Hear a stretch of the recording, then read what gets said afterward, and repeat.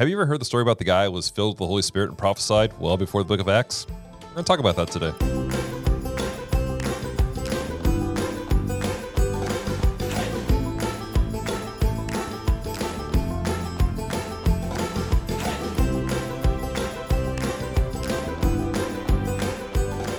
Hello and welcome to the Midweek Move podcast. This is the Healing Place. It's the podcast where we examine the scriptures line by line, verse by verse, and ask ourselves what is happening here. And today, ladies and gentlemen, we are finishing up a mighty journey through the Luke chapter 1. This has been a really interesting conversation just through one chapter. How many weeks in one chapter? This is 6 weeks. Wow. One chapter. And that's just that. And I remember years ago, Pastor, we had done a series here at the Healing Place, biblical literacy training, and you asked me to teach that class. And so we did kind of basically it was almost a beta test for Midweek Move. BLT. Yeah, the BLT. Oh man, Shockwaves from the past. Well, we were doing Matthew, and people were like, "What do you do after Matthew?" I was like, I'll let you know when we're done with it in about a year, because it took about a year and a half to get through the book of Matthew. Yeah, you guys were a year and a half. Yeah. Once a week, every Sunday. That's right. Mr. Bill was in on that, man. He was locked in. Bill was locked in. Oh, my goodness. Well, today, ladies and gentlemen, we're dropping into, picking up right after where we left off, where Zacharias has put his foot down. Him and his wife are on one accord, and they go, his name is John. We talked about the ramifications of that. We talked about the fact that the area, people were in awe of going, what kind of child will this be, that his name is John, not Zacharias, and the things are taking place. They knew something was shaken. But out of this moment, now that he's said, as for me, my house, we're going to worship the Lord, he didn't say that, but I'm saying that's what he said. Something miraculous happens. And we're gonna break that down, and this gets far deeper than I think some people in a cursory glance would say. So let's jump into it, Pastor. Why don't we start off with where we left off? Yeah, I think a pretext for this first verse that we're going to read is verse 67, is that something happened to Zacharias that had never happened to him before in the temple. Something then happens out of that had never happened to him before, not being able to speak. Then the fact that he would, in order to speak, he had to relinquish his own rights and what he wanted for his son and submit to the word of God. In writing, his name is John. And in the writing of that, the public declaration in writing, his name is John. His mouth opens now. He can speak. So all of these things that had never happened to him before. And now, because he keeps to the word of God, now something happens to him that has not been recorded that has ever happened to him before. We've already established he's a righteous man. But something is about to happen to him that even in the Old Testament, you know, when Samuel goes to the house of Jesse, because God says, look, I'm lifting my hand off of Saul. And the king is in Jesse's house. And Samuel goes and he's looking around and he's looking at all these handsome young men and he's saying, that's got to be the king. It's like, nope, that's got to be, nope. All the way through him. And he's like, is this all your kids? And Jesse says, no, I've got the youngest one. He's out tending the sheep and the goats. Bring him to me. Nobody sit down. Scriptures are clear. They stood until he got there. Right. I think that's pretty interesting. There's a whole teaching about that. But David comes in and Samuel prophesies over him that he's the king. And the word of God says the Spirit came upon David. Not in him, but came upon him and lifted from Saul. Right. But here, this is pre-birth of Jesus. Right. Not just pre-Acts, you know. But this is pre-birth of Jesus, verse 67. Now his father Zacharias was filled with the Holy Spirit and prophesied. Filled with the Holy Spirit. Now, prior to this, the vocabulary filled Holy Spirit is not something you've heard commonly. No. Elizabeth was filled with the Holy Spirit, and she began to, uh, whenever her child sensed Jesus and Mary. But before it was the Holy Spirit was upon people, he surrounded people. But this feeling, why is this important, this phraseology? Well, Or why is it again, so special, I guess? yeah, it is literally an infilling Mm-hmm. of the Spirit of God being in you, Mm-hmm. not just on you. Mm. On you being a protective, right? Mhm. A covering. But now we have an infilling, because verse 41 of Luke 1 is clear that it's not John the Baptist being filled with the Holy Spirit. Mm-hmm. It's Elizabeth. Mm-hmm. And Elizabeth was filled with the Holy Spirit when she greeted Mary, right? Mm-hmm. And she knew, and even the baby that's inside of her knows that something's happening, Mm-hmm. leaps in her womb, and she's filled with the Holy Spirit. And now Zacharias is filled with the Holy Spirit. This is something, like you said, this was not something that anyone had really had any context for. Mm-hmm. And so when it talks about now his father Zacharias was filled with the Holy Spirit and he prophesied, it's not ever written that Zacharias had ever prophesied either. Right. So now there's this infilling of the Holy Spirit and he prophesies. And the reason, one of the reasons why this is important is because we try to put God in this nice, tidy little box that he does everything in our timeline. Mm-hmm. And he does it exactly the way that we think he should. But there's no way. Many will try to do some theological gymnastics around this, filled with the Holy Spirit. Yeah. They will try to wordplay you. Oh, yeah. And do some gymnastics to get around the fact that he literally is filled with the Holy Spirit. Right. But in any original language study, it is filled with the Holy Spirit. Yeah. It's not on, it's in. Right. And again, if your theology tells you that Acts chapter 2 is the only, like, that's the moment. Yeah. Or it's the only moment. Yeah, Jesus hasn't even been born yet. And Zacharias is filled with the Holy Spirit. Mm-hmm. Like, I don't know where you want to land with that, but it's clear. It's clear. Right. And this is not normal. Mm-hmm. This is not something that's normal. This is not something that is happening to everyone. Yeah. This is not even happening to the people in the priesthood. This is not normal. Mm-hmm. But this birth of this child was not normal either. Mm-hmm. And this child is not normal. Yeah. All the people have already marveled at what kind of child is this with all this stuff that's going on, and they're naming him John, and Zacharias hasn't had a voice and now he's speaking, and now the fear of the Lord has come on the land. Yeah. Awe and reverence for God, not a being afraid, but just a presence of the Lord that now has come.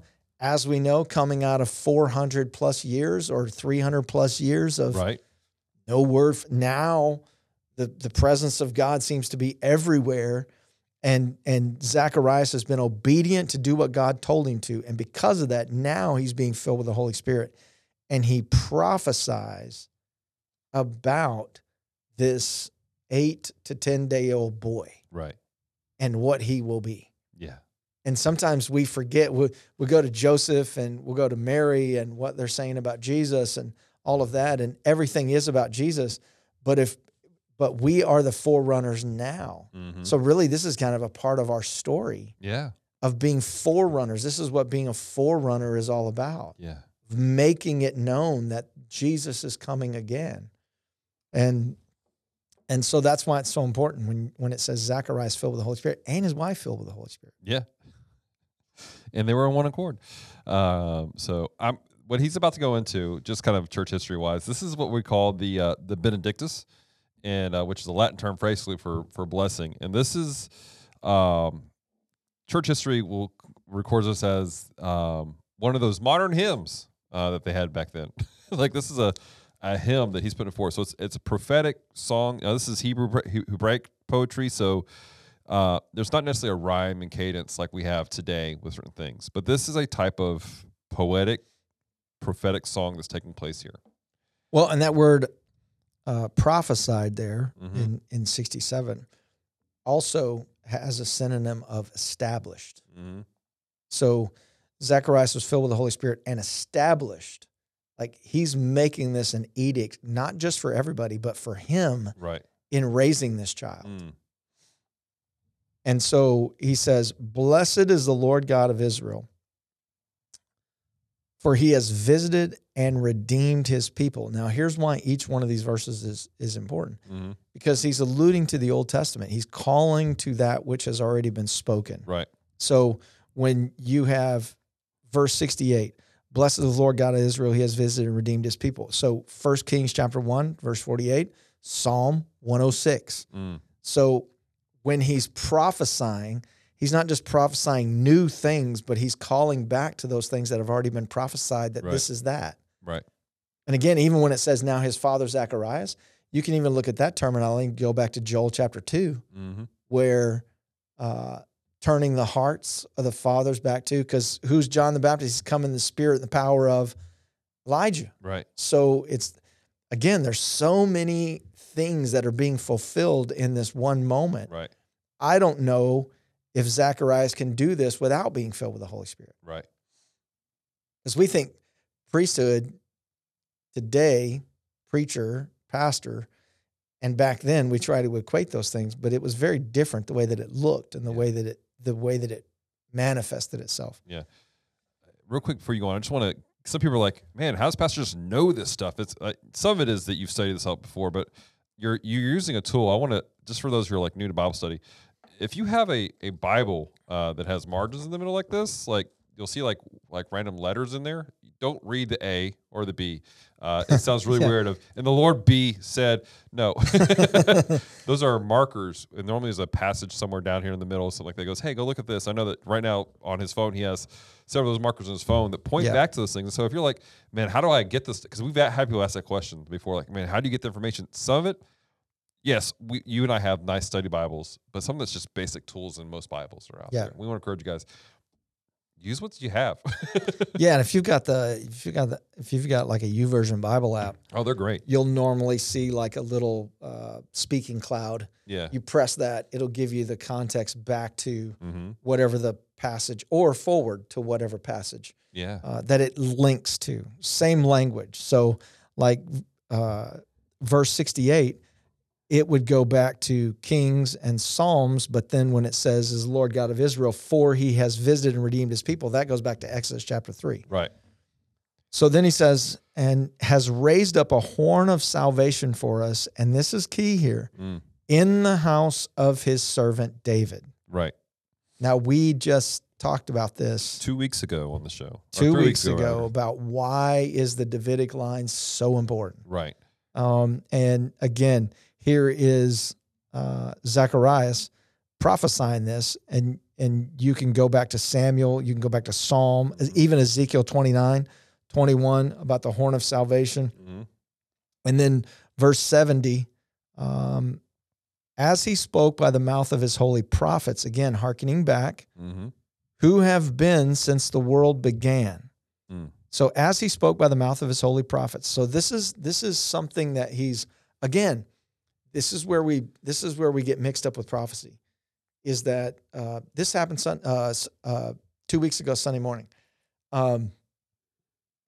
I was what some would say prophesying, right? So I had preached, we were praying for people, and then I said, "Hey, I just really feel like there is the prophetic gift is about to flow." I just felt it. Yeah. Now, I didn't have any general direction. I just kind of felt that. Well, as I began to see people, I would see someone and I would say, "Hey, ba-da-da-da-da-da-da." Some of it wasn't quote unquote prophecy. It was things that I knew about that person from the past that God was trying to remind them of that he gave them back here. For others, it was new information. For others, it was calling out things that they were inside of them, but they just not had allowed. So for some people, I was going, "Look, this is not a prophecy. I just want to remind you today of." But the very act of that is prophetic. Yeah. Because prophetic is not just a foretelling of what's to come. Right.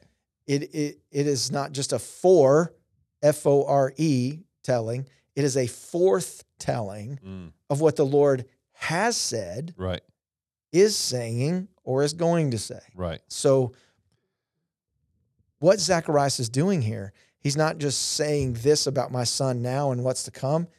He's hearkening back to what's already been said. Right. Prophecy is not being like a psychic and being able to tell the future type thing. So we just dealt this in our student ministry. Actually, we were talking about prophecy, and a student said, "Well, it's talking about what's going to happen in the future." It's like, not always. That's right. It's sometimes what God has done, and that stirs up inside of people and it changes things forward.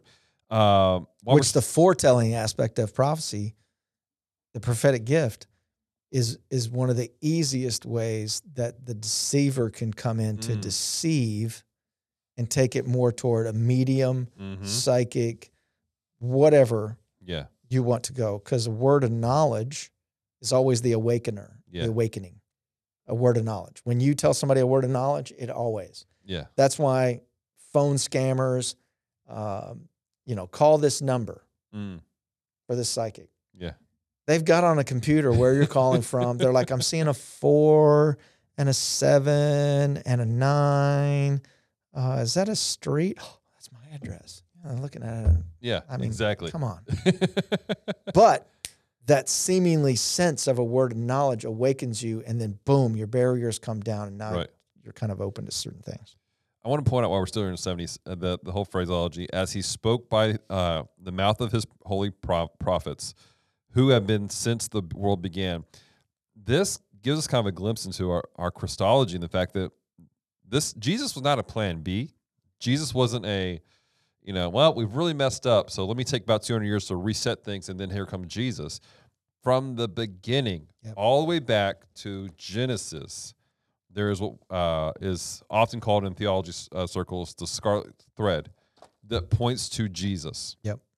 Today, you go all the way back. One of the greatest things that ever happened for a friend of mine is he was struggling with some stuff with faith, Holy Spirit, and everything like that. I took him to Genesis, and we just walked through Genesis through the New Testament of how God moved in people, Holy Spirit, and he's like, "Wow," because we put so much emphasis on just New Testament forward or just the epistles, but when we see the totality of it from the beginning, God has been doing stuff and shaking, and we've seen types and shadows from the beginning and how they come so clear in the New Testament. Yep. It changes a person's life. That's right. Verse 71, that we should be saved from our enemies and from the hand of all who hate us. And again, he's alluding back. Verse 72 is going to allude back to Leviticus. I think it's 26.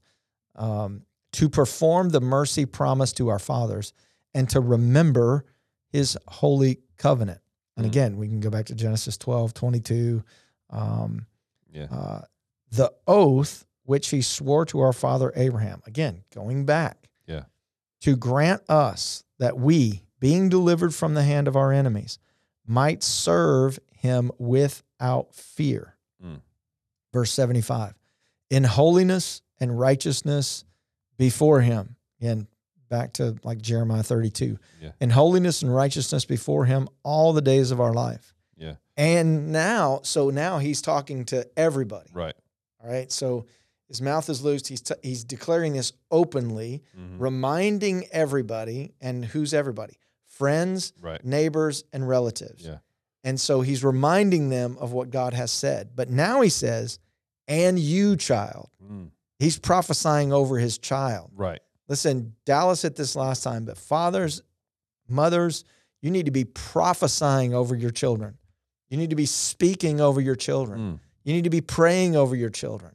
You need to be modeling it. Not just reading something off a piece of paper. You need to lay your hands on your children and you need to pray over them. You need to prophesy over them. You know, there was a morning where, Jace had been sick all weekend, bless his heart, and my little grandson, and so Tanya brings him to the house early in the morning, and I'm walking by him on my way out, and man, I laid my hands on him, and I was like, "Hey, buddy, you feeling okay?" And he was like, "Yeah," and I was like, "Man, in the name of Jesus," and he kept playing with his trucks, and it wasn't like we bowed our heads and closed our eyes or anything, but I was prophesying over him. Lord, just heal him in Jesus' name. Jesus. I speak in the name of Jesus over him, and people will be like, no. It doesn't matter if he understands what's going on. I'm setting the atmosphere. Right. I'm creating the atmosphere of faith. Yeah. I'm not allowing the accusation of the enemy to come against him. Mm-hmm. I'm declaring faith over his life. Word.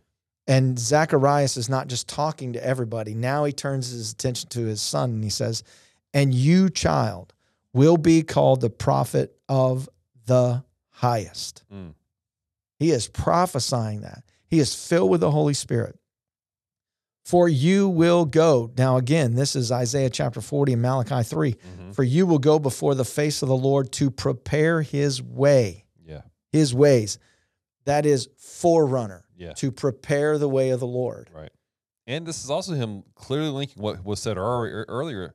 John's going to be coming in the spirit and power of Elijah. Yep. He's directly linking John to that prophecy itself. That's right. To give knowledge of salvation. Again, this harkens back to like Jeremiah 31. Mm-hmm. To give knowledge of salvation to his people. Now, who is he talking to? He's talking to his child. Right. This is what you were going to do. To give knowledge of salvation to his people by remission of sins. His son is 8 to 10 days old. Days. Yeah. Not years. Days. And he is prophesying over his son Old Testament prophecies. Right. He is literally teaching his 8-day-old baby of what the prophets said about him. Right. Mm. Well, they don't understand. Well, it doesn't matter. I want to point this out real quick while we're in this verse right here about salvation, remission of their sins. There are some who go, well, you know, the Messiah was supposed to be a political thing, supposed to bring freedom for the people. But this is where we understand, like, yes, the front end, there is a level of this political aspect about being free from the enemies. But it's made very clear, not just here, but throughout everything. God is not just concerned about the physical state of a person, but their spiritual man, the remission of sins, being made whole in his sight. This is a key point that we have to hold to as Christians, that this is about our souls. And he's already spoken about the Holy Covenant and the oath, which was through blood. Yeah. Remission of sins through blood. Right. So, again, the political thing doesn't really hold weight. Mm-hmm. Like, this is speaking of the Messiah. Right. Through the tender mercy of our God, with which the day spring from on high has visited. This was a language they understood. Day spring from on high has visited us. And again, Isaiah chapter 9, to give light to those who sit in darkness and the shadow of death, and to guide our feet into the way of peace. And of course, Isaiah had a lot to say about pretty much everything there from 78 and 79. Yeah. I want to point out here, back 78, through the tender mercies of our God. I don't have it in this version of my Bible. And with some other Bibles, I had that line underlined, through the tender mercies of our God, because that's why, like, Jesus coming through, Jesus being our Savior, this is an act of mercy upon us. This whole vocabulary of the day spring from on high and giving light to the land. It's literally the imagery is of a sun rising at dawn and just covering the land in light. And it's not just about just the people of Israel. Because again, he's already made references back to the early conversations of Abraham, where God says that his descendants would bring hope not just to his people, but to everyone, the Gentiles even, basically. This is a mercy upon us. Jesus is God's mercy to us for hope in life. And we've also covered that this was a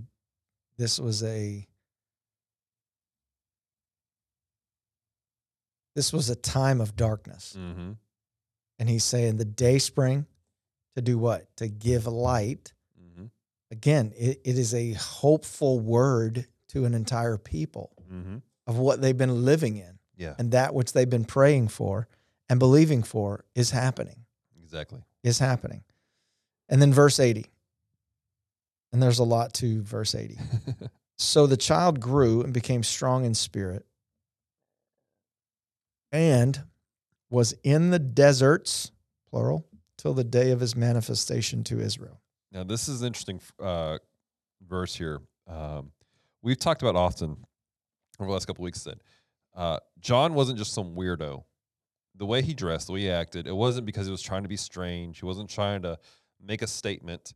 He wasn't the punk rock version of the, early centuries, but it's the culture. And you brought out something I just genuinely didn't know about. Why is it interesting that he was raised in the deserts or the wilderness, as some translations say? And why was he not raised up in Israel, where everything went down to begin with? Or not, it was Jerusalem. Well, many believe, historical context, that Zacharias and Elizabeth died when John the Baptist was a child, and that he was raised by family, which would have been in the wilderness of Judea. From every aspect of where he was born, it seems to be in Kadam. But yet here it talks about he was in the wilderness and from the wilderness of Judea. And that seems to lean towards him being raised by extended family. And again, we covered this, so we don't have to cover it anymore, but the camel hair, the locust, the honey, that was culture in the wilderness of Judea. Right. So he wasn't trying to be strange or weird or anything. If I can put that in context, we just were at a wedding this past weekend, and out in Delhi, Louisiana. And if you've never heard of Delhi was actually in the city compared to where we had the actual wedding. Rayville, even out of Rayville, we were outside of Rayville. We were out there, but culturally, you got people coming in. I'm used to certain weddings where everyone's 3-piece suit, very nice, and that's how. But culturally, we had people coming in with one family member who was a prominent member of the family came in with a camo hat and cowboy boots, and I think he might have just been wearing like a work jacket. Yep. It was just culture. He wasn't, oh, we're gonna do this. This is just the culture of the people. They were. And then we had a full length. Woo! We had a guy in a full length buttoned up Indian covering along with that. So we had all manner of. It was just the culture of the people. They weren't trying to make a statement. They weren't trying to push an agenda. It was just culture. And for anyone to come in and go, oh, no, you have to do this or you have to do that. No, this is the culture. Right. It's a part of the culture. So it's the same thing with John. And then, we know moving forward, and you guys or me or somebody will be covering the ministry of John the Baptist, which is a ministry in the wilderness. Mm-hmm.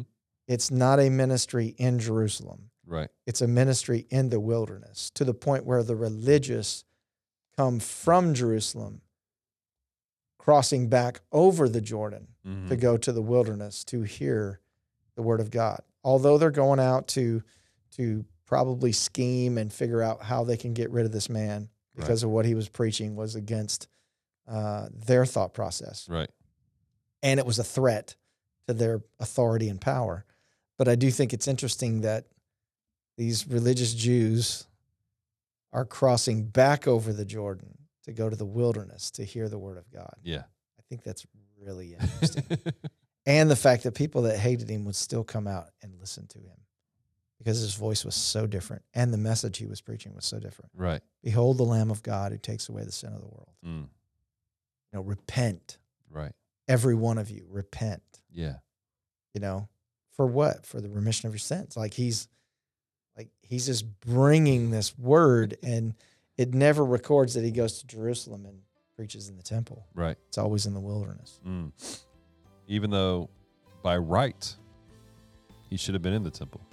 That's right. Because of his dad. Yep. Goodness gracious. Well, guys, we want to know from you, what have you learned? How have we encouraged you? Reach out to us, mediahub@thbshreveport.com, or check out the Facebook page, look for Midweek Move, or comment here on YouTube. Let us know what your thoughts are. How can we encourage you? How can we pray with you? We don't do this just for the grins. We do it for a purpose. That's to help you make a move. And we want to know how we can do that better. So reach out to us.